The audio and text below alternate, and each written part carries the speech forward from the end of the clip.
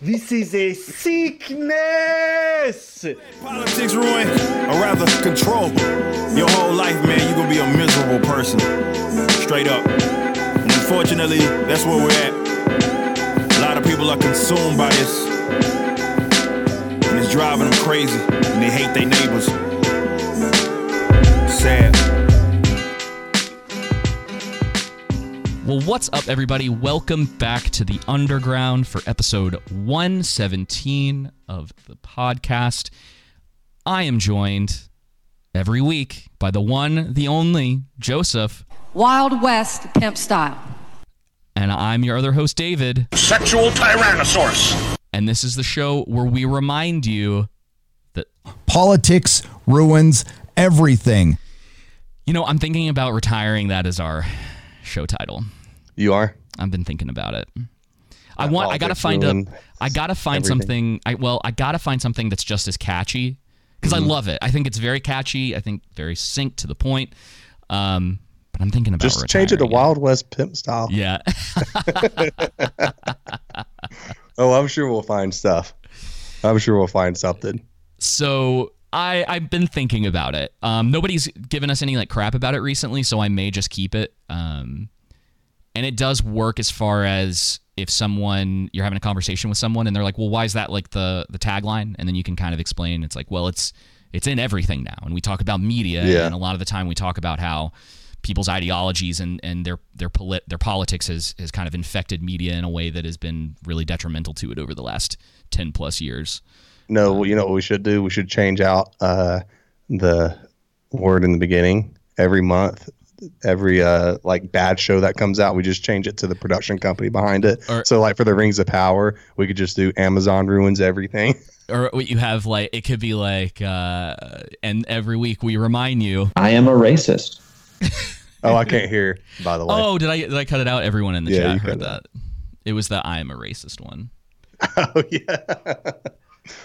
Yeah, there you go. So I want to preface your value for value system speech real quick. Can I? Yeah, go ahead. Do you mind? Okay, so one of the things that I found really interesting is that a few people have gotten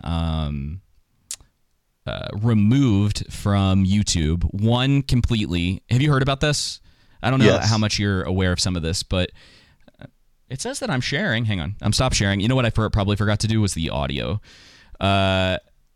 So two people did. One was this guy Sneako, who I've barely paid. The only reason I know about him is because of Alvin Preach. And then Ethan Klein, who I used to follow back when H3H3 was funny. Which is probably surprises people, but that was, man, it's almost been 10 years since they just Ethan went down. I mean, dude went downhill. Fast. Yeah. And Hassan too.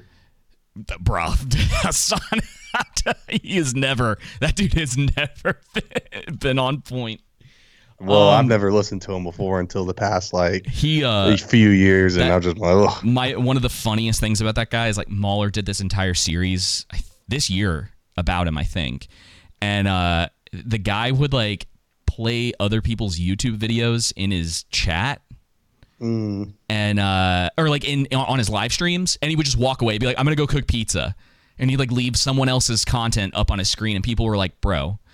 And it's this whole big deal. It's incredible. I know what you're talking about. And he's making tons of money off of it. Anyway.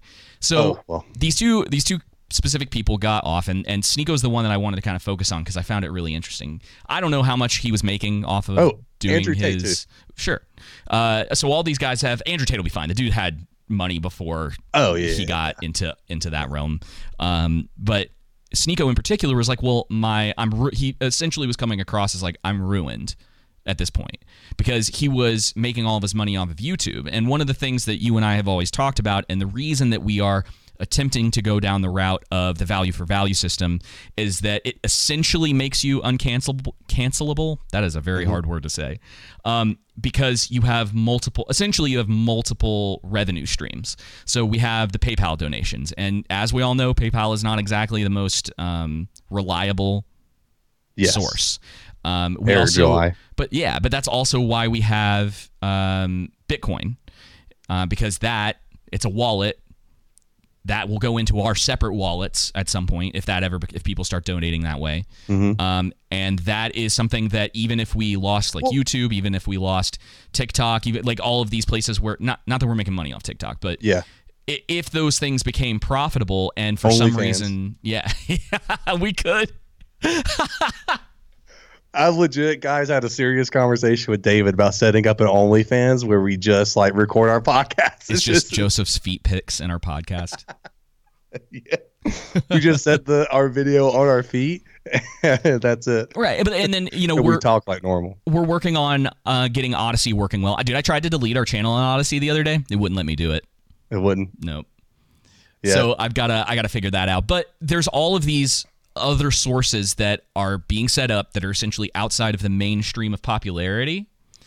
And we're trying to make sure that if we get to a place where we have a pretty solid audience, that audience can still reach us, even if YouTube, for whatever reason, decided to kick us off, and that there's still a way for them to continue to donate to the show that they are getting value from. Yep. Well, and here's the thing. Like, we're doing the live streams of the podcast right now on YouTube, but once we get to the place and we've already talked about this, to where the donations are really coming in and we have money, and which I don't understand why Sneako just didn't do this, but our goal is to, like, we're using YouTube right now, but the goal is to eventually get to a spot to where most people are coming that are viewing our content. It's either coming through the podcast or coming through another video media, even if it's one we just set up all by ourselves.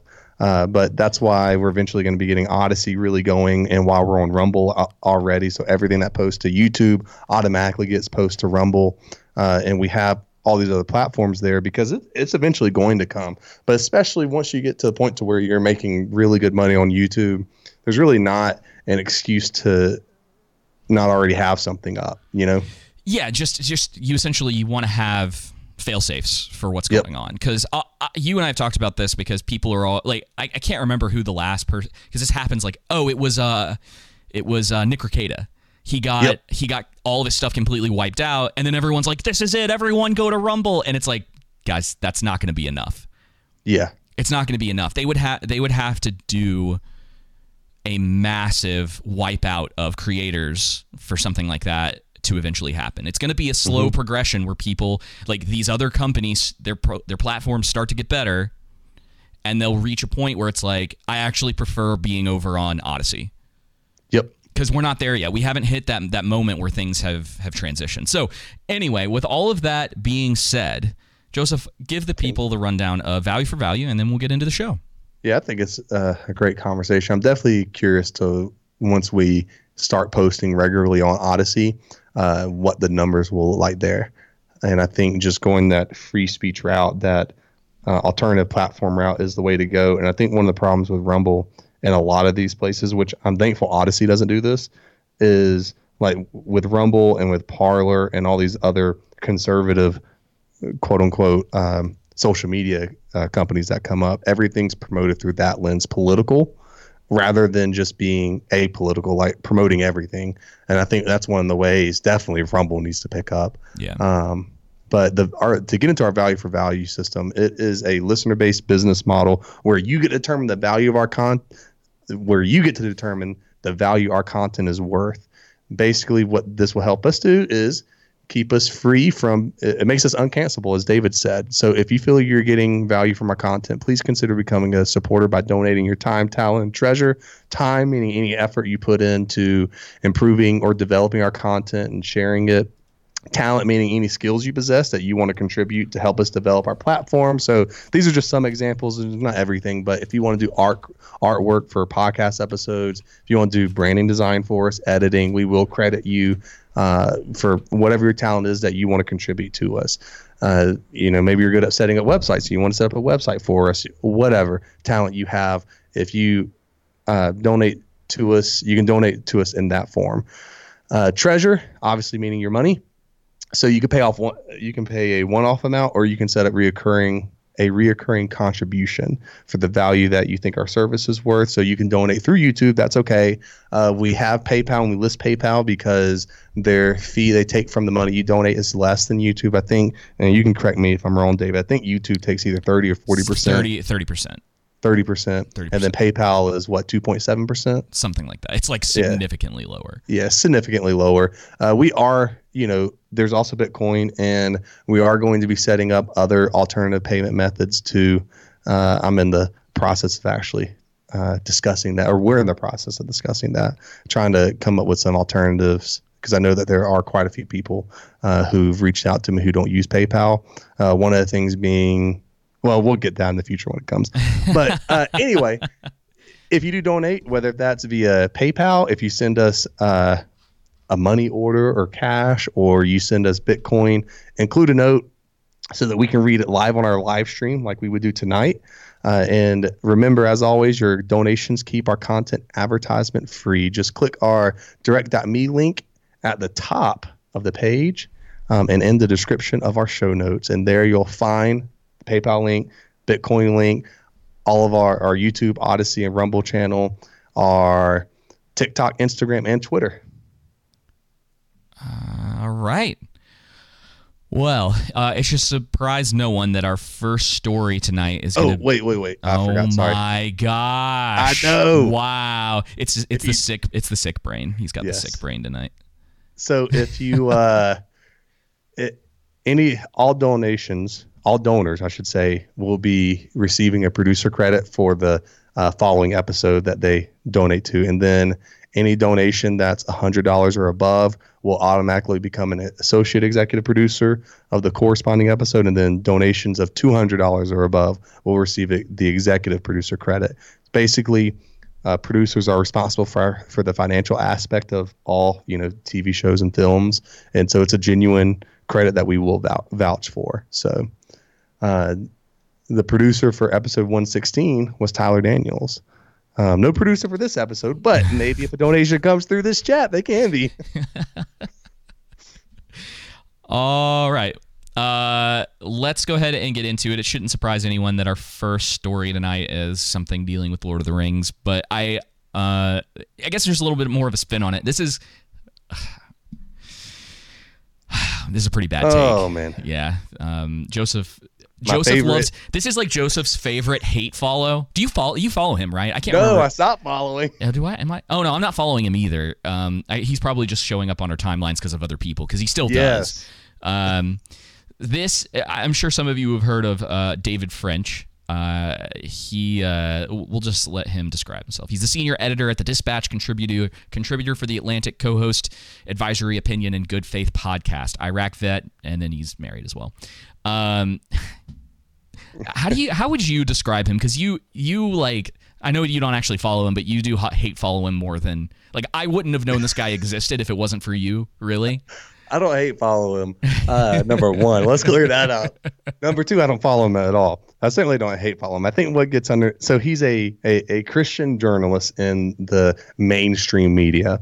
And so what gets underneath my skin is that with as much as I've seen that he knows the Bible, he should know more, if that makes sense. And so I dislike a lot of his takes because I think that they're distortions in it. Again, not everything he says, mind you. I'm not sitting here saying that David French is this big bad wolf and stuff like that. There's some things I do agree with him on, but a lot of his stuff, he just has a great way of getting underneath my skin. And by obfuscating various many topics, and especially coming from, I would say, more of an status lens than a biblical lens. Oh yeah, he's definitely. You've sent me some stuff that he said before that's very weird. And we got to remember, it is Twitter. But and I'm not talking to him, so in his defense, I'm not able to have an actual discussion with him. Which I think, if we were probably able to have a discussion, rather not regarding Rings of Power, but with these other things, we'd probably come to more in agreement. That's the only thing I'd really want to talk to him about at this point, because the only question, and we'll just like set it up. The only question I have to ask is like, where did the show tell us this? And this is something that I've talked with a lot of people about who are like, well, this, in the lore, this, and I'm like, but where was that in the show? Yes. In the show, dude. Even in the last episode, when it opens up with Gandalf going into what? Oh man. Everin, they put the title like they did with Mordor up at the top, and it's like, well, if you would have, first off, that's the first time it has been shown in the episode, so you shouldn't have to make readers or make your audience go to a book to understand what this place is. When you're doing a show, you should have already, you know what I'm saying? You should have already have to establish those things. Establish. So I would. I'd have locations. to go. I'd have to go back and check, but I don't think. And we're always. It's going to be the comparison till the end of time, but I don't think House of the Dragon does that. I don't think it puts the titles of the places because, well, and to be fair, a lot of those places are more familiar because we've seen them before, but it gets naturally integrated into the show. So when they are at Dragonstone, at some point, someone will talk about how they're at Dragonstone in a way that works for the. That's natural. Yeah, exactly. So I'll do this. It's really funny because he talks about this like warning. It's spoiler laden, extreme nerd thread. I'm not even. You'll have to point out to me what you think was spoilery in here because when I read through it, nothing clicked for me that isn't already somewhat well known by people as far as how like they made some rings. What a surprise by a show called Rings of Power. Okay, anyway. Dude, I love how he opens this up. Says it's about Rings of Power, and the short version is all you haters. So again, this is what everyone said. Like this is bot behavior. Yes. What he's doing right here. Says, all you haters and losers. Yeah. Need to get over timeline and story compression. Now, you can say timeline and story compression. What I would call it would be inconsistency. Yeah. Hey, David, all you haters and losers need to get over how bad season 8 of Game of Thrones was, the inconsistency, and not only that, the Starbucks cups. Yeah, the Starbucks cup, and the fast character development out of nowhere, and the terrible logic in it, like all the main complaints. Like this is one of the main complaints, right? Battle Not the logic. only, but two of the main complaints were timeline and the compression, right? So he says, and understand the core fidelity to the Tolkien story and ethos. So this is the interesting thing, right? He is specifically talking to people like you and me, right? But you have to think about an average person who isn't doing what we do, who is just watching this show, and maybe they run across people like this, right? Hypothetically. Why is it up to David French to now give us an understanding of the core fidelity to the Tolkien story and ethos? Especially when he writes for The Atlantic. Well, not just that, but like, isn't that, again, what the show is supposed to be doing? Yeah. Not what you and I are, like, we aren't supposed to be filling in the gaps. Like, if there are massive gaps to be filled with the characterization of characters in the Rings of Power, that's on the people who created the Rings of Power. Like, yes. It is similar to if someone came up to you and they wanted you to take a history test and it was about some kind of semi-obscure, maybe like a little bit about it, and they're just like, take this history test, and you do bad on it, and then they're like, I can't believe you did bad on that. It's like, but I'm not educated in this. I don't know any of these things. Yes. How am I supposed? You gave me this. You gave me this thing, but I don't know. How am I supposed to know? And that's basically what he does here. So yeah, he says the main critiques center around Galadriel and Sauron. Why is she so different from Galadriel in Lord of the Rings? She's impulsive. She's hot-headed. So, but she's a Noldor. And remember the Silmarillion. So he's already lost us because they don't have the rights to the Silmarillion. Yep. So, and people have tried to use that to defend Amazon too, by the way, that they only have the rights to the Silmarillion. No, they had plenty of stories they could tell that have a full fleshed out narrative that, yes, they could have added things that would have stayed true to Tolkien's spirit, but they had everything they needed. They purposely chose to tell a story outside the realm and the bounds of what they had to tell narrative wise. Yeah. That would have been faithful to Tolkien. Listen, I dislike liars and I'll dislike people who are deceptive. At least just be honest and be straight up with it. You know what I mean? I just don't know. Just tell me to my face. I'm more respectful and acceptable of that than trying to say, no, that yellow liquid I just, that came down on you wasn't, urine. What's really funny, too, is that he's using the better work to defend the piece of crap. He's like, look at all of this stuff that Tolkien created. It's like, and he's actually wrong, by the way. Huh? He's actually wrong when he said that she didn't participate in the kinslaying. Actually, in the Unfinished Tales, bro, she did participate in the first kinslaying. But to the extent in which she did, remains to be seen. But even then, even with that, it's still a mischaracterization of Galadriel because that's not her main focus. Again, as I've said many times before ad nauseum, is Galadriel great at sword fighting, particularly? Yes, I'm sure she is quite capable. Is she the best and all that and everything? No, but is she quite capable? Absolutely. But the reason why Sauron feared her wasn't because how she could wield a sword. It's because of her wisdom, perception, and mage-like abilities. So here's the second one. At least be right if you're going to say it. He says, she defied the Valar to leave Valinor and launch the doomed struggle against Morgoth. And what of her she did not launch the doomed struggle against Morgoth. Okay. He's wrong on that too. And what of her personal ambition? In Unfinished Tales, Tolkien says of her, she had dreams of far lands and dominions that might be her own to order as she would without tutelage. Okay, so but that's not in the show, dude. Sir. Not only that, he's twisting it too. If someone, of course he is. He's taking it out of context. That's again. Go ahead though. Well, I was going to say if this was the case, if I was to go up to someone who doesn't have any of this prior information about Galadriel. They watch the show, and let's just say they didn't like it, because I think that's true for a lot of people.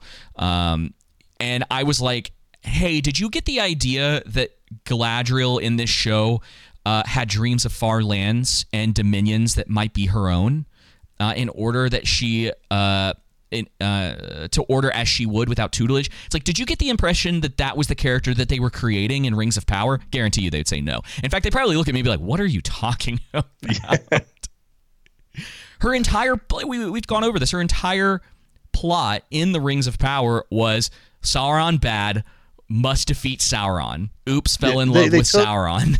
they took Feanor's through line in the Silmarillion and Tolkien's work for Morgoth and transposed that to Galadriel. That's what they did. And they took specific, quotes from Tolkien and manipulated it to fit what they wanted to tell. Yeah, so let's move down to where he talks about Sauron right here. He says, Tolkien, and what of Sauron? At that time, he wasn't the burning eye in Lord of the Rings. Well, in the books, he that was just a symbolism thing for the movies, right? Yes. He actually did have a physical. He had a physical form. Yes. So before the fall of Numenor, he could assume a fair form. Not only that, but there was a period after the War of Wrath where he appeared to repent of his evil. You can probably talk about this because didn't the way the show talks about it, all right, is that he like left and disappears and wants to now be good, but then Galadriel leads him. It's like I think we talked about this last week. Now Galadriel has turned him back to his dark ways because she rejected him. The show absolutely sucks. You can enjoy it. Perfectly fine with you enjoying it. It objectively absolutely sucks. Yeah. Objectively. Every single metric, directing, editing, show running, design, maybe not CGI. I won't say that's the worst. Pacing, character writing, main plot, subplot. We could keep going on. Absolutely sucks. But specifically here, he wants to talk about the lore. First off, number one, Sauron wanted to assume the form of a man. He hated men. Like Morgoth, again, they're Dark Lords. They hate everyone. But Morgoth had a special hatred for elves, and Sauron had a special hatred for men. That's out of character for him to do. He wouldn't take the form of Halbrand, or any man for that matter. Secondly, the form he does take is Anatar, Lord of Gifts, as an elf, right? And so after Morgoth's defeat, there is a time where Sauron was going to go back to Valinor and repent, but he was fearful and then went, by all appearances, was going to repent and then booked it and was like, no, adios. Yeah. And Zach's made a really good point. He says, guys, you can counter a liar with the truth, not in the murky depths of the internet, but you can change the question. What does this guy like about the show without citing lore? Mm-hmm. Which is good. That's a good point. And I've done that. I'm not with David French. I don't know if he would even respond to either of us. We've trolled him a little bit in the past. But he... I commented on this post specifically and said, I'm not surprised. Yeah, and... But I've attempted with other people, and what you usually get when it comes to it is these like sort of vague ideas of what a character is, or a lot of the time people are creating their own headcanon with characters. Mm-hmm. They're reading into stuff that actually isn't said. And I got into it with one guy in our comments one time where I said he was making all these claims. And I said, I was like, it was kind of like that chapter and verse me thing. I was like, give me the timestamp of when the show tells us this. He got so mad. He got so mad that I asked him. He's like, I'm not going to go. And it's like, okay, well, then you don't know. And it's like, I gotcha. So yeah, I agree. It's like when you tend to try to talk to people about that. And I work with a guy that liked the show. And when I was trying to be really nice about it, because you know, I'm at work. I'm not going to try to get into that kind of argument with someone. But I was like, look, I didn't like it. I was like, I can go into autistic detail as to why I didn't like it. I was like, but I will spare that on you. But he was kind of like, well, he's like, I can understand that. He's like, I kind of liked it because he gave some like vague reasons to it, but I think that's what it is. And it goes back to my theory that a lot of people, when they're watching this, they're not really paying close attention. It's either they've got their phone, there's something else going on around them while they're watching that. Because I know sometimes when I'm not super into something, but I'm watching it, the same thing happens. Yeah, exactly. I definitely understand what you're talking about, but even he's wrong here because, again, you take the headcanon out of it, right? The show did not show us this. What did the show tell us in the first episode? It told us that after Morgoth was defeated, Sauron took up his orcs and then he just disappeared. But the orcs are still they're kind of in Mordor, but he's in the middle of the ocean. And that's the interesting thing is like when he goes through all of this, I'm not sure. Let me just go through here. Well, I guess we did get in episode 8 or whatnot, that 7 or 8, that Adar split him open, so to say. Or something along those lines, and then I guess after that, Sauron was like, Sauron got split open by Adar. Yeah, okay.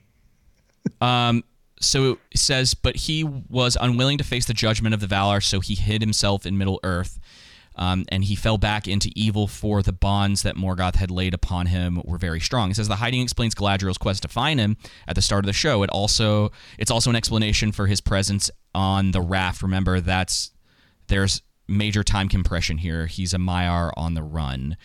Why was he in the ocean? Why was he in the middle of the ocean? And why was he on the run? He had exactly. He like in the show, has a symbol, like not in the books, right? In the show, why is he on the run? Why is he on the run? I shouldn't have. We talked about this before with Obi-Wan and with other shows. I shouldn't have to go to another source to understand what's going on in the show. I'm not talking about to understand, what all this sword represents, right? I'm talking about, basic things with storytelling. Yeah. Well, Galadriel's on this quest to find him. She's searching all over for him. Right. He should have already been in the Southlands, you would think. The story progression in my mind, if this was the direction they were trying to go with it, is that she's looking for him. And we've talked about this before. I still think that the story probably should have centered around her and her team. And we're going like, if you're trying to try to like... Wait. Well, I got to interrupt you here. Hang on. He's defending that stupid bullcrap of Sauron meeting Galadriel out in the middle of seas. How would Sauron have known? Even if he got caught wind of her going to Valinor, how would he have known that she would have hopped out of the sea and where to find her? You know what I mean? And so, again, it's just defending bad writing. That's what I was saying. Is that the show? If we're talking about, now we're not even talking about completely, we're not talking about completely rewriting it from a more like Tolkien-esque perspective. It's like if they're going with the warrior Galadriel, Like, she's on this quest. There's a mark, and she's trying to find Sauron. And you're trying to make this at least make sense. Like, not that it's good, but at least the events that are happening are in order and they make sense. Yes. She's on a quest. Yeah, she's on a quest to find Sauron. She's got this mysterious mark, and she doesn't understand it. She comes to learn much faster than she does in the show that the mark is leading to the Southlands. She goes to the Southlands. You can even have your dumb mystery box of which character in the Southlands is actually Sauron, right? She meets up with Arondir, right? She meets up with the characters that are in the tower. Like, and this is me. Theo. Yeah, this is me doing this off the top of my head. It's not even you need to simplify your absolutely bloated script of she goes on this quest, she fails at her quest, they want to get rid of her, so they send her on a boat, she jumps out of a boat, she's in this raft, she meets a guy, it turns out that guy actually is Sauron, now they're headed to Numenor, they're in Numenor, they go through all of this other garbage, somehow she manages to convince all of them to go down to the Southlands, they go down to the Southlands. To save the town of 30 people. A magic volcano explodes and somehow people aren't incinerated in it or covered in ash and cocooned alive. And he's declared like, king of the Southlands without anyone betting him. Yeah, the script is bloated and it's nonsensical. And everyone just accepts it. They're like, yeah, hell king. Yeah. Just like Galadriel, even though she's thousands of years old and would know about all the fighting that happened in Middle Earth, along with, you have Elrond and Celebrimbor and Gil-galad, you would think someone would know, like, hey, no, that dude died off. That king of the Southlands died off 1,000 years ago. Yeah, and everyone kept telling us too that, because he kind of gets into like, oh, this is a younger version of her. She's not who she's eventually going to be, and it's like, all right, but she had no progression in this season. From episode 1 to episode 8, she was the same character. Nothing changed. The only thing that really changed for her is that she found out this guy she was kind of seemingly falling for was Sauron. Yeah. And of course, her almost boo thing. You have all of the people on social media who are now like, oh my gosh, Galadriel and Sauron, like, oh, we love it. This is what, and I'm just like, oh Lord. Dude, I'm telling you, they should have just waited. They should have had them get more romantic and intimate together. That way we could have baby Sauron and Galadriel next season. And then their child gets baby Balrog. Get a spinoff about their child and the baby Balrog. Man. So when he says there's much more to say, but huge credit to the writers for leaning into core ethos of Tolkien mythology. Including when Bronwyn said to Theo, credit. In the end, the shadow is but a small and passing thing. There is light and high beauty forever beyond its reach. That's not keeping with the core ethos and mythology. That's just taking lines and repurposing them. Yes.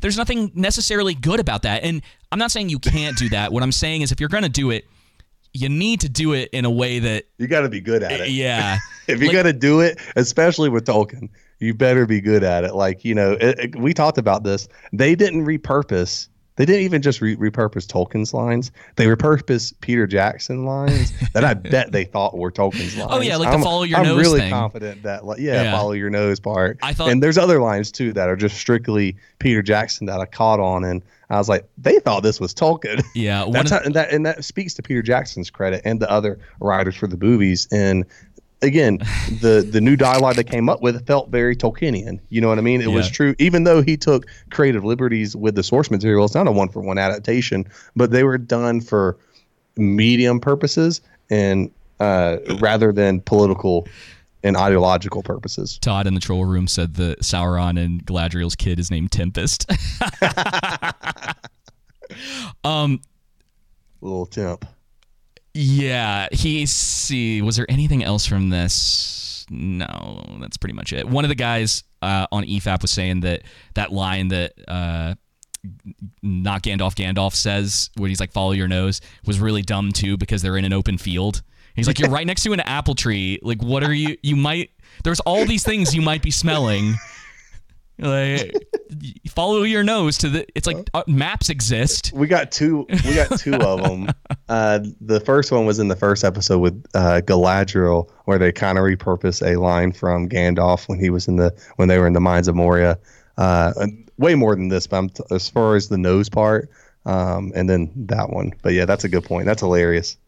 So we on a brighter note, because I know we've been crapping on Lord of the Rings, and I know people love it. But I want to give a shout out to Paddy Considine. Yes. And his role as Viserys Targaryen in House of the Dragon. And I again, EFAP being a great source for content, led me essentially to this interview. Now, I had to look it up for myself because Mahler just mentioned it. But Paddy had specific experiences in his life that helped him in his role. Mm-hmm. And I'm sure we've talked about this in the past, but one of the things that really helps with great writing is when you have both good and bad experiences in your life that develop the things that you're creating. So despite our feelings about war, there are things like war, deaths in the family, seeing a family member struggle or be consumed by an illness, which is something he's going to talk about. There are endless possibilities. Your travels and the things you've seen and the different type of people that you've met.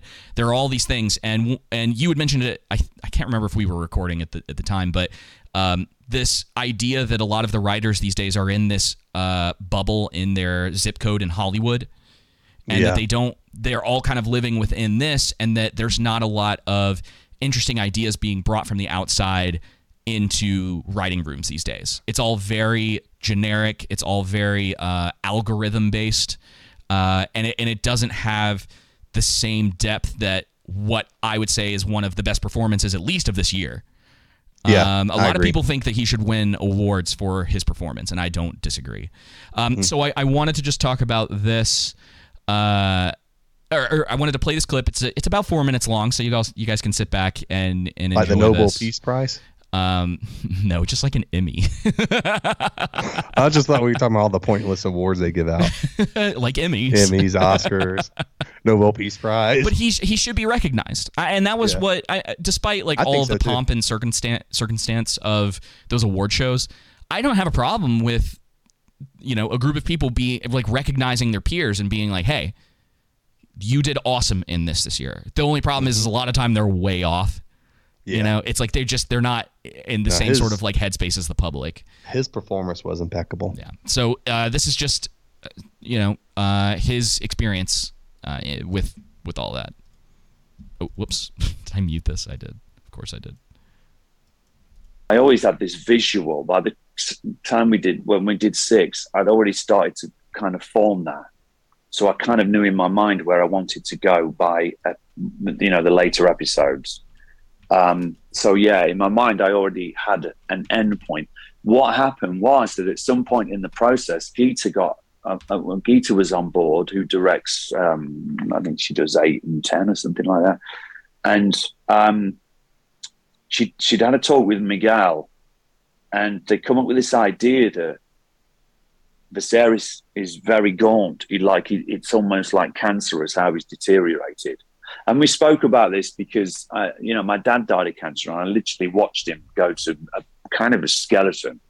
It's an awful thing to have to watch. And what that meant then was that, it went more extreme than I'd imagined, but that was really, really helpful.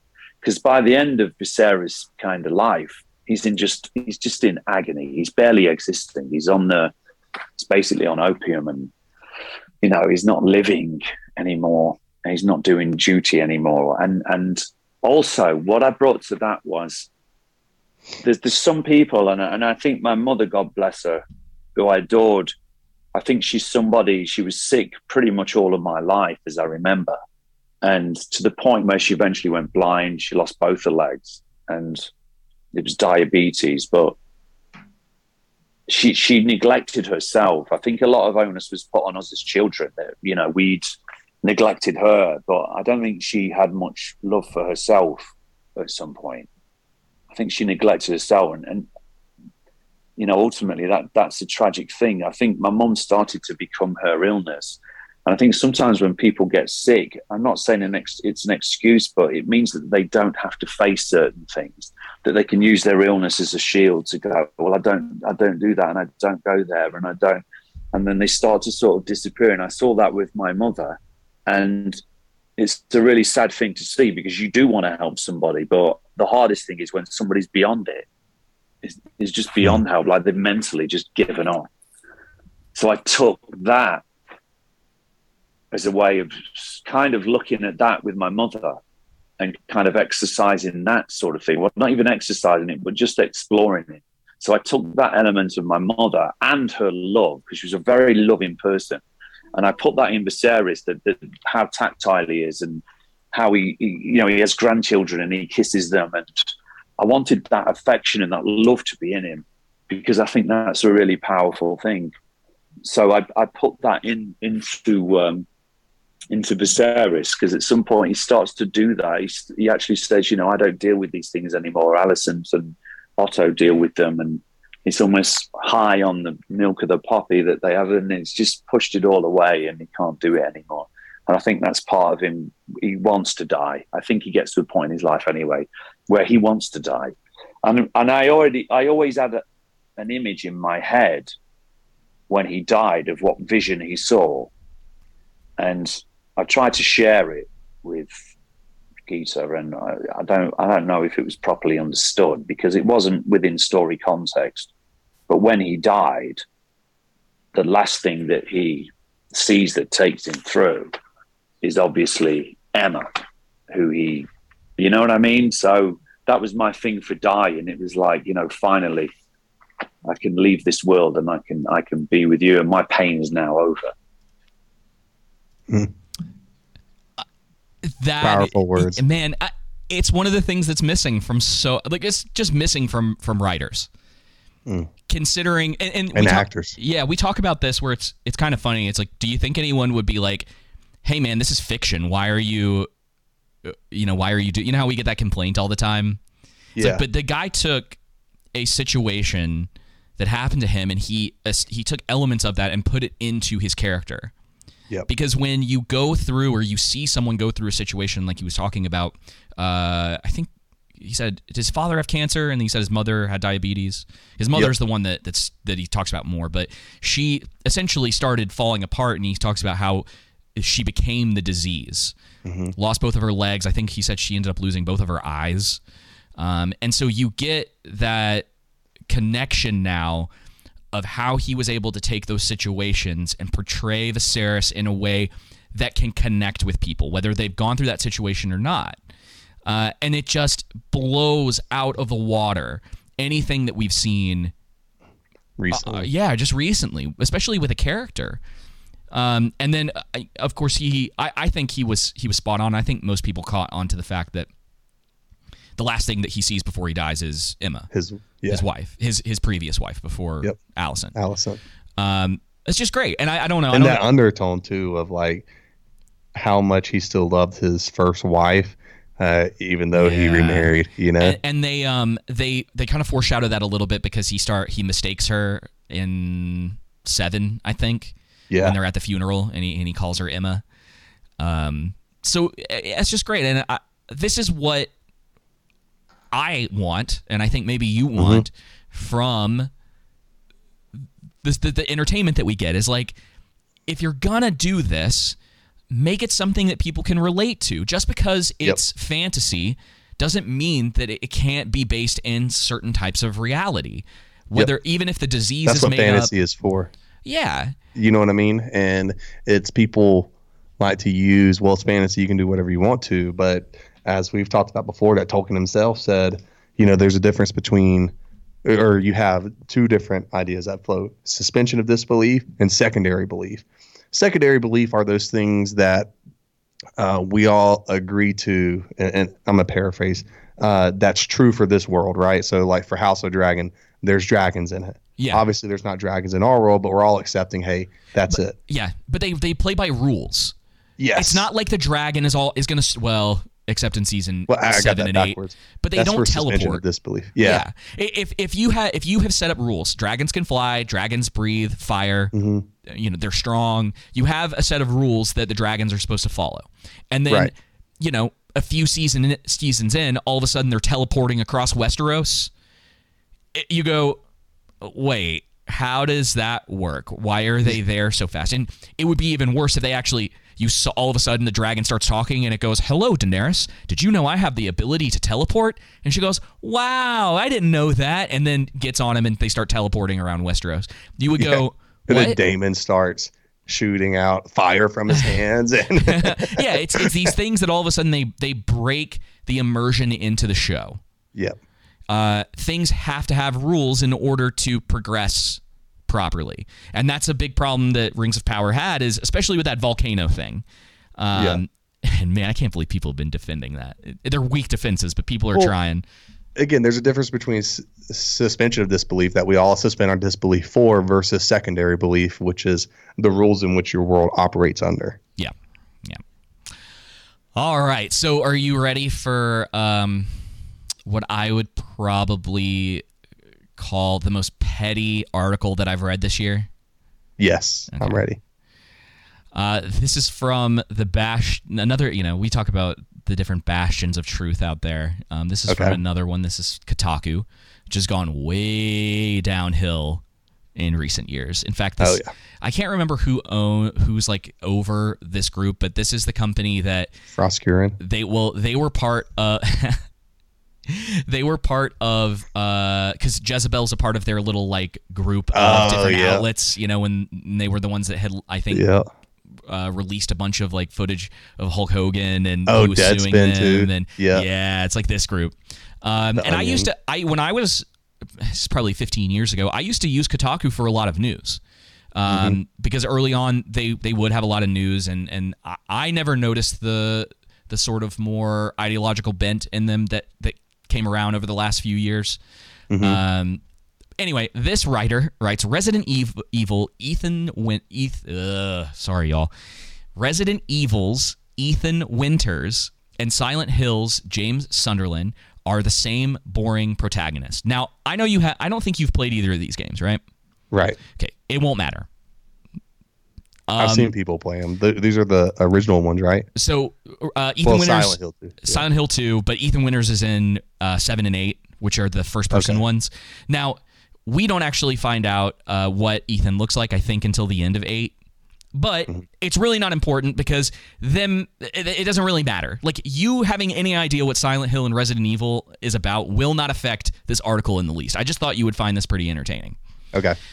So, watching the trailer for Konami's Silent Hill 2 remake, I'm reminded that not only do I hate protagonist James Sunderland and want him to die, but I'd also encourage Resident Evil franchise's Ethan Winters to stick his blonde head in the oven as soon as possible. He dies in 8, by the way.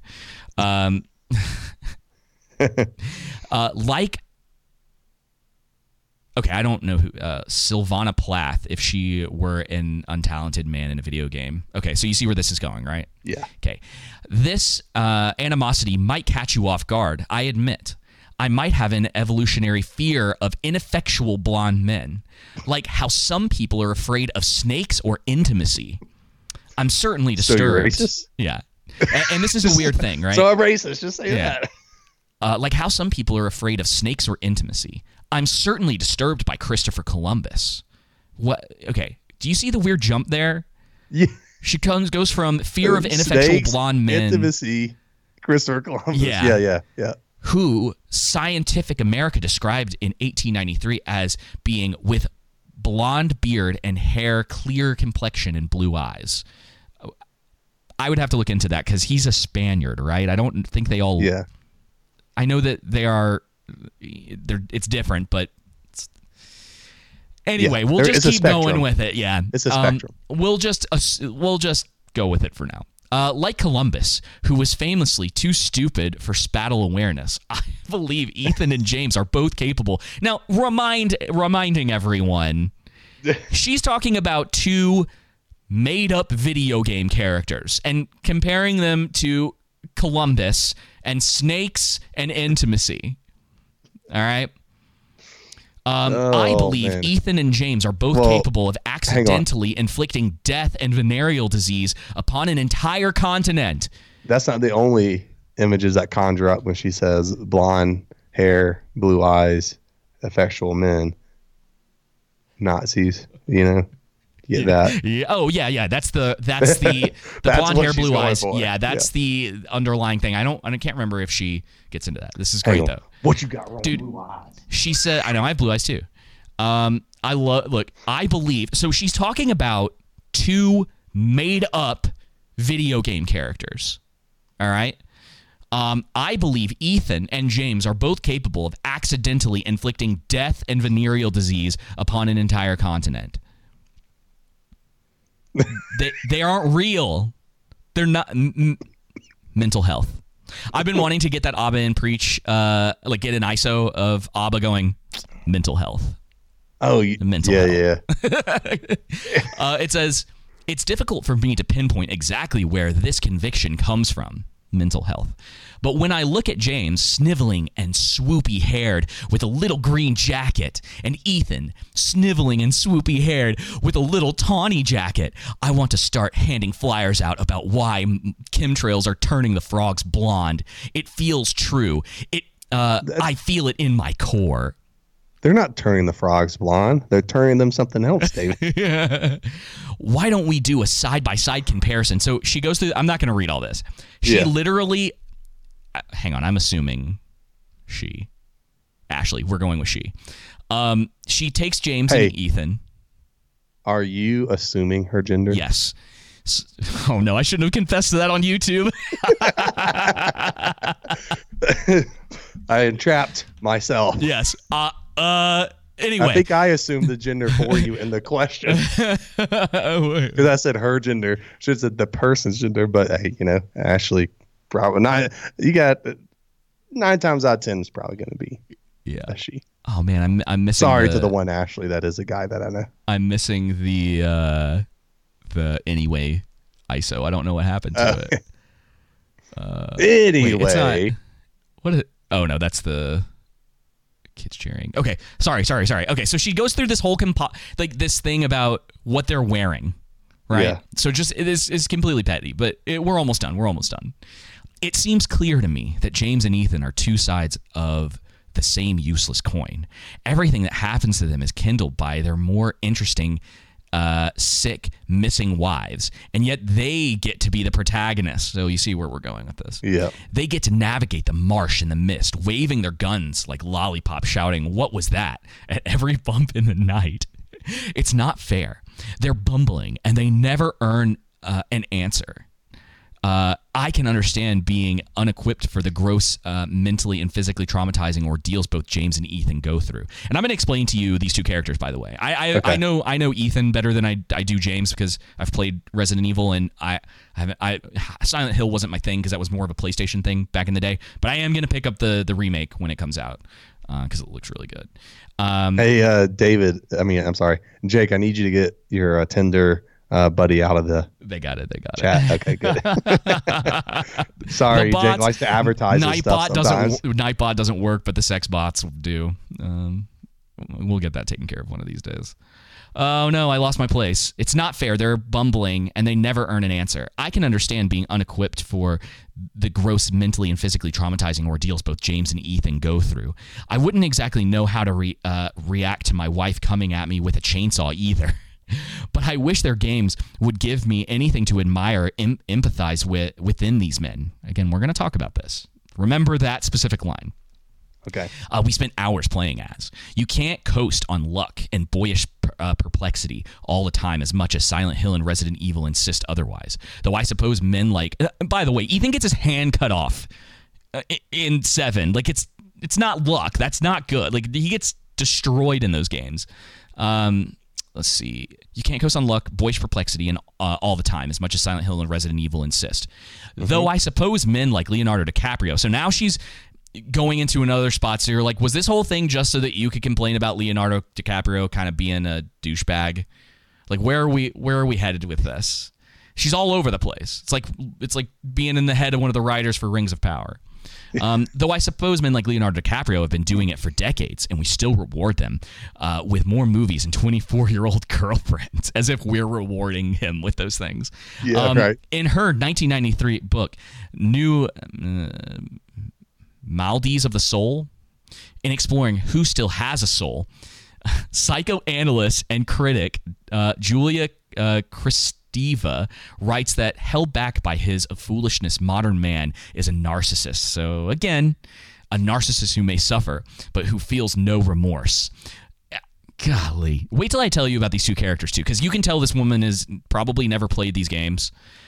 When he is not depressed, Krivista continues, he is a body that acts often without even the joys of such performative drunkenness. So it's like purple prose. Same. But bland James and Ethan, blonde, handsome, and regrettably uninteresting, are prime examples of what happens when men aren't encouraged to nourish their souls. They fumble in the dark with empty heads, and they survive horror, but with blinders on. Women never get to shy away from gore. Like, what? I know I'm spiteful. Well, at least you're aware of it. But I think James and Ethan deserve what they get. Okay, so let's start with Resident Evil because I know it better. Ethan is a family man. He has a wife that he cares about so much that he goes to a haunted mansion in the swamp of, I think it's Louisiana, and attempting to save her. Even after she is possessed, cuts his hand off, fights his way through horrors, saves her, right? And it essentially happens again in the next game. And then he also is has a daughter, right? That he's trying to save. The dude he goes through hell essentially for his family. Yeah. Whatever else you feel about the stories in those games, because I have plenty of real criticisms of them. It's pretty good. It's pretty solid, right? Right. Now, the other character that she's talking about here, James Sunderland, is in a Silent Hill game and murders his wife. So they're not exactly the same. Sorry, that game's like 30 years old at this point. It doesn't matter. Sorry if I spoiled that, but there's one of the things about Silent Hill is that the monsters are all a reflection of characteristics of the person that you're playing. Right. So there actually is a lot of deep-seated issues with him, with lust and obviously murder and a bunch of other things that, again, I've listened to people comment on Silent Hill 2 in particular in years past. But there's a lot of depth to those games, and the way that the storytelling tends to work comes from what you're doing, the notes that you find, but also the actual enemies in the game are characteristics of the person that you're playing, the character that you're playing. It's actually right. It's got some depth to it. But I really just wanted to read that because that is a completely unhinged rant. That is a asinine article. So many strawmans in that, and just horrible analogies. If you like horror games, I definitely recommend them. That guy in the troll room was asking about that. I prefer 7 to 8, and I would wait for the Silent Hill 2 remake just for modern updates' sake, because I'm pretty sure they're keeping the story exactly the same. It looks like it's going to be one for one. But yeah, I love Resident Evil. I've been a big fan for a long time. You can get depending on how you feel about those games, you can get 1 through 8 on Xbox and PlayStation, I'm pretty sure. They're great. Really, really like those games. They're not all perfect, but I enjoy the way that a lot of them play. It's a topic for another time. I can't give you my full list tonight, but dude, it's crazy that this company paid this woman to write this unhinged rant about blonde men. Hey, get your bag. Men. Yeah, it's right. So funny, dude. It's always the white males. Man. Oh no, I'm telling you, these articles, and they're always blonde and blue eyes. People realize that, there are white males who don't have blue eyes and blonde hair. I have blue eyes and brown hair, for example. Right. Well, it's not she's not talking about you, Joseph. Nah, clearly not. No. Yeah, I don't. Man, mental health, y'all. Yep. Speaking on a serious note. On a serious note, I was going to say, speaking of mental health, Rian Johnson is still in talks to make a Star Wars trilogy. No one, and I mean no one. Not JJ. Look, I don't even care. I'm not going to see Star Wars. I don't care. I'm not watching Andor. I watched 10 minutes and I was like, you know what? I just don't care to review it. I will probably finish it at some point and let you know my thoughts. But that's fine. It's not doing well. I just don't care about Star Wars anymore. They've already just sabotaged it. I don't have any interest in it. I'd have to wait to hear good reviews from people and future stuff. And I don't only mean just good reviews. I mean glowing reviews from people that I trust in order to check it out. You know what I mean? I have since, funny enough, since The Last Jedi, been very disenfranchised. I remember someone asked me about it a while. It was probably a good 6 months after that. And they were like, you just don't like Star Wars anymore? And I was like, it's complicated. And then over time, I just really came to think, I was like, they don't make Star Wars for me anymore. I don't really know who they're making it for anymore. And I think there's some interesting stuff in Andor. Yeah. From the first 3 episodes. And I get what they're doing. But dude, I read today, like on the Nielsen's, which isn't the end all be all for ratings, it's not even in the top 10. It didn't even crack it. I think it's just too much content. I think one of the things we talk about all the time is that less is more, and there's so much content out there that it drains everything down, and the quality is going down too. And so I think having less content out there for each streaming platform and doing all of the content that they have well is a better approach, personally. Yeah. And just not making things that are political too. That's the other thing, is that it's just a disaster of a trilogy. Yeah. And going back and having Mauler break down, he still hasn't finished his The Force Awakens breakdown. I think he's still got like 2 more videos to do. That's hilarious. But him like going through a lot of it, you're just like, yeah, those are problems. And honestly, it's one of the reasons why I wanted to do this with you, is because like I was in a place where there was stuff that I thought was great, and then having someone in detail break down issues with things, it changes your opinion, and that's okay. There's nothing wrong. Yep. There's nothing wrong with that. And then I think you and I talked about what was it? The first movie of the Star Wars trilogy is The Force Awakens. Yeah, well, of the new one. Yeah, I was so hyped for it. Like I saw it so many times, and then I remember you and I talking about it. I was like, bro, I just don't see it, man. I just think it's literally the first movie of the trilogy just redone. Which was fine. And that's the thing, is I was aware of the arguments. It was more of just like, it just didn't bother me. Yeah. And the it being like the same one again, it's as an argument, I understand it. That is not something that would necessarily sway me in general. Yeah. Whereas when you start talking about, that was just the first thing that jumped out to me. Then we got into more depth about everything else. When you talk about like story structure now, like that's the stuff that's really going to be like, oh yeah, you're right. It's like, then there was a lot. And then it wasn't until Force Awakens came out that I saw it. Everyone in the audience was cheering. And it has these like grand moments that are supposed to, get you in your heart and like emotional. And I was somewhere between like, oh, well, that's visually impressive, to like, why is Leia flying through outer space? Like, what are they doing? And I was confused. And then I went from confused to like, all right, I think I need to see it again, because I think I don't like this movie. And I went and I was talking to a buddy of mine at the time he's a really big Star Wars guy.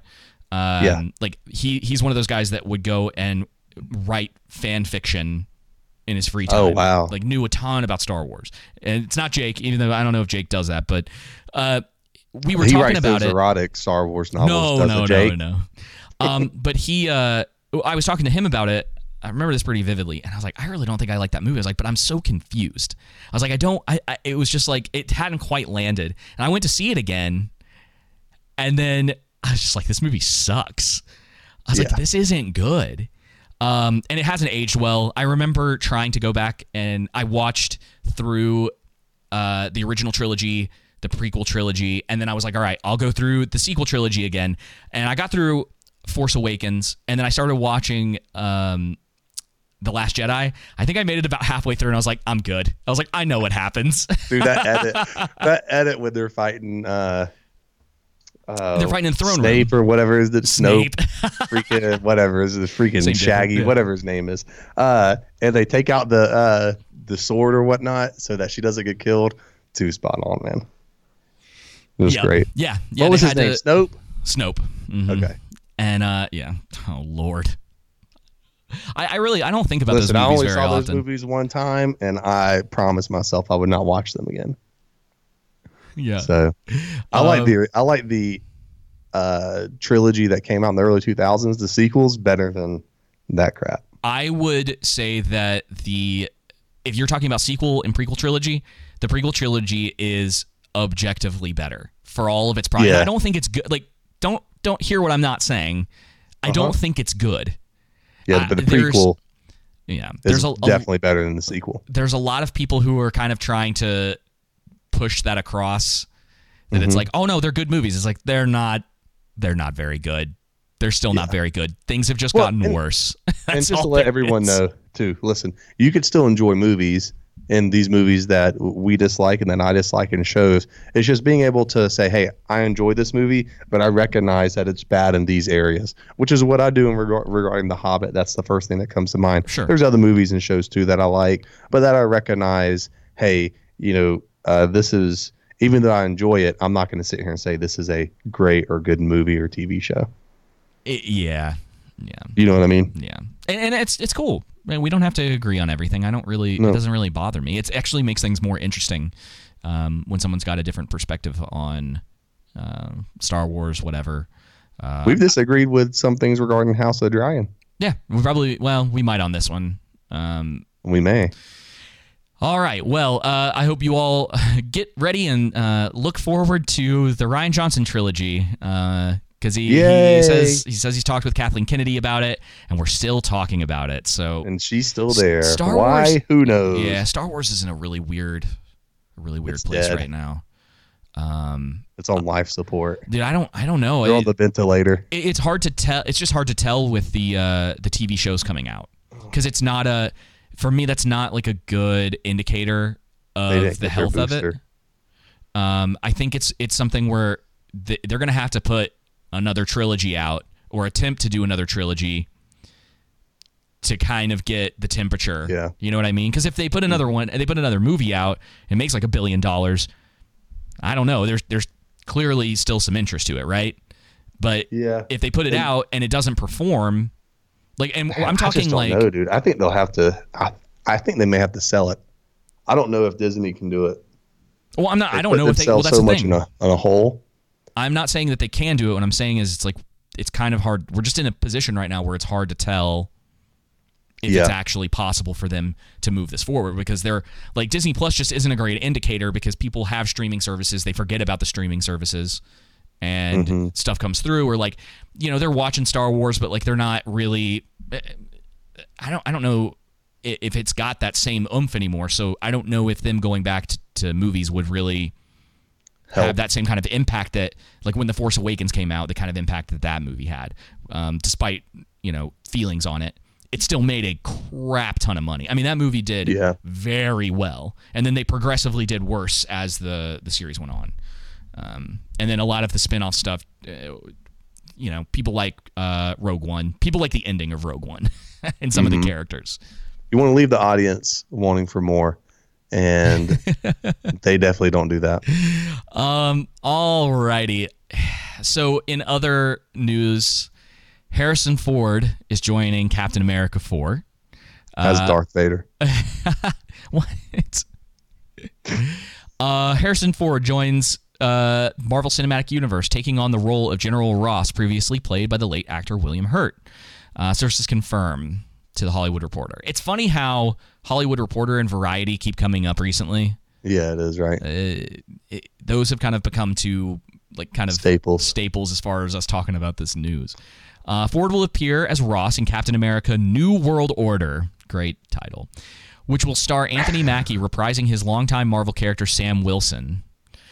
Oh, God. The Cloverfield Paradox Helmer, Julius Onoa, is set to direct. Have you seen that movie? Yes, but it's been a while. I've only seen it one time. It is bad. Wasn't it bad? It's I thought really so. I was like, bad. I remember it being terrible. Wasn't it boring? I don't remember being bored. It's just stupid. Yeah. It's like a bad, it's almost like a bad Alien movie, if that makes sense, because it's on a spaceship. There's like weird stuff happening, and then people are getting killed off, if I remember correctly. I only did see it the one time back when it released, and I like the first one well enough. It's a first person view, like people running around a city while it's getting destroyed by a monster. Mm-hmm. It was kind of interesting at the time, in particular, because there wasn't a lot of that going on, and then once that it started, that like trend of all of these movies doing the stuff where it's like the character you're following is the actual camera, and then what was it? Whatever the one that came after, found footage. Thank you, Jenna. The one that came after that was decent, except for the ending. The ending kind of ruined it a little bit. What was that? That's the one with John Goodman in it? Yeah, 12 Cloverfield Lane. Good movie. Very, like, tight, you know. Oh, The Prey. The guy that directed Prey directed 12... I think it's 12 Cloverfield Lane, I think. I think that's the right number. But the guy that directed Prey, he directed that. And it's a much better movie, in my opinion. Yeah. And yeah, it's like super tight. There's only a really, really small cast, really good tension, and then they basically have to throw in the Cloverfield stuff at the end, and you're like, you couldn't have just left that up in the air. Like, it couldn't. Yeah, right. Did it have to? And this is the problem with everything having to be like a tie-in to everything else, whether we're talking about like Marvel stuff or Yeah,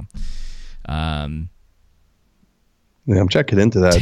That's really the only credit he has that's worth anything. All the other credits he has to his name. I mean, no offense to the stuff, but I've never heard of him. But I mean, what? Yeah, I was just like, he's not really a part of anything that I would say has been great. So we'll see how he does on this. You mean the guy that's directing this? Yeah. Oh, yeah, okay. That's directing it. Yeah, it's Julius Ona. Yeah. Yeah. Sorry, I should have clarified that. I'm sick. I'll keep using it as my excuse. Oh Lord, there's this like the corn kid in that in that video. I was getting distracted. So anyway, Harrison Ford is joining the MCU 10 years too late. Yeah. Oh, another news. The Ant-Man and the Wasp Quantumanium trailer dropped too, and this is my reaction to both Harrison Ford joining and that trailer. Boring. Okay. It's just another... Yeah, Mahler put out a tweet today where he was like, the Ant-Man movies have this weird thing surrounding them that people, the second the credits roll, people forget those movies exist. Yeah. Yeah, I just don't really care for him. Even when I watched the trailer, I was just like, I like the first one. I don't love it. I think it's a perfectly decent. It's like a completely decent one. He's, the only reason why I went and saw the first one, and I've seen the second one too, is because of Paul Rudd. But outside of that, I don't really care for him, and no one else in the show. Dude, and they gave Evangeline Lilly like a pixie haircut for this new one. It doesn't look very good. Yeah. I don't know what they were trying to do with that. I forgot about her. She's pretty cool in it. Yeah. Or a pretty cool actress. Of Lost fame. Yeah. Yeah. Yeah. So I mean, Harrison Ford's coming around. I don't. Yeah. Who cares? Henry Cavill confirms he's back as Superman, though. Yeah. Hopefully. That's way more exciting. Hopefully they get some decent writer. I know that there's like plenty of Snyderverse fans or whatever. I don't think Zack. We aren't them. No, I don't think Zack Snyder's a very good writer. I'm you glad think he's good on the cinematography and picture design, right? Old school Zack Snyder, yes. His newer stuff is not great. His obsession with slow motion and just he seems to be sexually aroused by his own film footage. That's a personal. That's a way to put it. Yeah, especially after watching the Snyder cut of Justice League. Oh yeah, it's just it's a hunch, obviously. Like I don't know this for sure, but his like slow motion and the way that he just like sits on these shots of characters, and it's just one of those things that I'm like, dude, you are way too into yourself. Yeah, you know what I mean. And I watch half the Zack Snyder cut, and I'm like, I'm not watching this rest of this stupid movie. Yeah, so I haven't seen a lot of his old stuff, but yeah, I thought that 300 was, especially back in the day, like 300 was like a staple for movies. Like nobody had seen anything like that before. Yeah, and that guy says in the troll room, I'm sorry, this is a point to me not watching it. I heard the Snyder cut, the Justice League is way better than the original. Haven't seen it because 4 hours is so daunting. Exactly. I watched half of it and I just wasn't that impressed with it, and I'm like, I'm done. I'm not going to be watching this thing for 4 hours. It's not Lord of the Rings. You know what I mean? It was so long ago at this point. I don't feel confident enough to really. I think it's overhyped. Yeah, and I don't. DC is one of those things that I don't care about as much. I liked the Suicide Squad. Shazam, I enjoyed. And that's still really. Still got to watch Black Adam. Yeah, and I'm going to go see Black Adam because I think that the critics hate it, so that's reason enough to at least go watch it, right? To be like, oh, huh. I saw that. I'm like, oh, this movie must be good. Yeah. Not an indication that it'll be good, but it is enough to be like, like wonder what's going on here. Yeah. And yeah, that's enough for that. Even though I've heard it's basically just a bunch of like stupid action. That's pretty much it. Like it's not gonna like, you know, everyone's like, oh yeah, Henry Cavill's at the end or whatever. So yeah, I mean that's good to see. I actually saw the original cut of Justice League on Thanksgiving. Isn't that weird? That's hilarious. That was a weird Thanksgiving. Thank you all for tuning in to this episode of The Underground. Whether you've been watching this live or you're going to watch it on or listen to it on podcast feeds afterwards. We do the show every Monday, 6:30 Eastern, roughly, as long as everything's running smoothly. Well. Yeah, I don't have weird feedback loops going on and whatever else. But yeah, did you have anything else you wanted to add before I close this out? No, that's it. All right, well, until next week, y'all take it easy.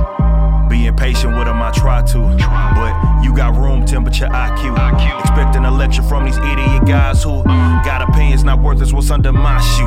Y'all tripping on truth when we call it out. Cause y'all people as goofy as I'll get out. If y'all with them and not with you, I'd sit out. Cause every rapper's on the list now, mad at a pitch count. Flowing heaters like my soul's beat up. No people focus on hoaxes in the shows he book. And I'm hoping to open doors and I got foes and such. But I know that I'll be opposing to the goal. I must start attacking. Ain't lacking, my brain's lashed in. Same way that I game is the same way of the backhand. All the pain that I bring up is like the bane to the Batman. I'm back cracking. Whack trends claiming they rap fans and backtracking. Give a crap about the what's his face. Only thing you out rapping is a sandwich at Subway. And y'all just so happen to welcome beef on my lunch plate. And you are a disaster and this can only go one way. And you're steady flashing guns in your music vids. And I know you do it for the fun, but what you doing is abusing every rule. Of course you can use it quick. You're showing the world you don't know what you are doing, kid. Why would you waste your time when you can be so much more, so much more, so much more? Why would you go in blind when you can be so much more, so much more?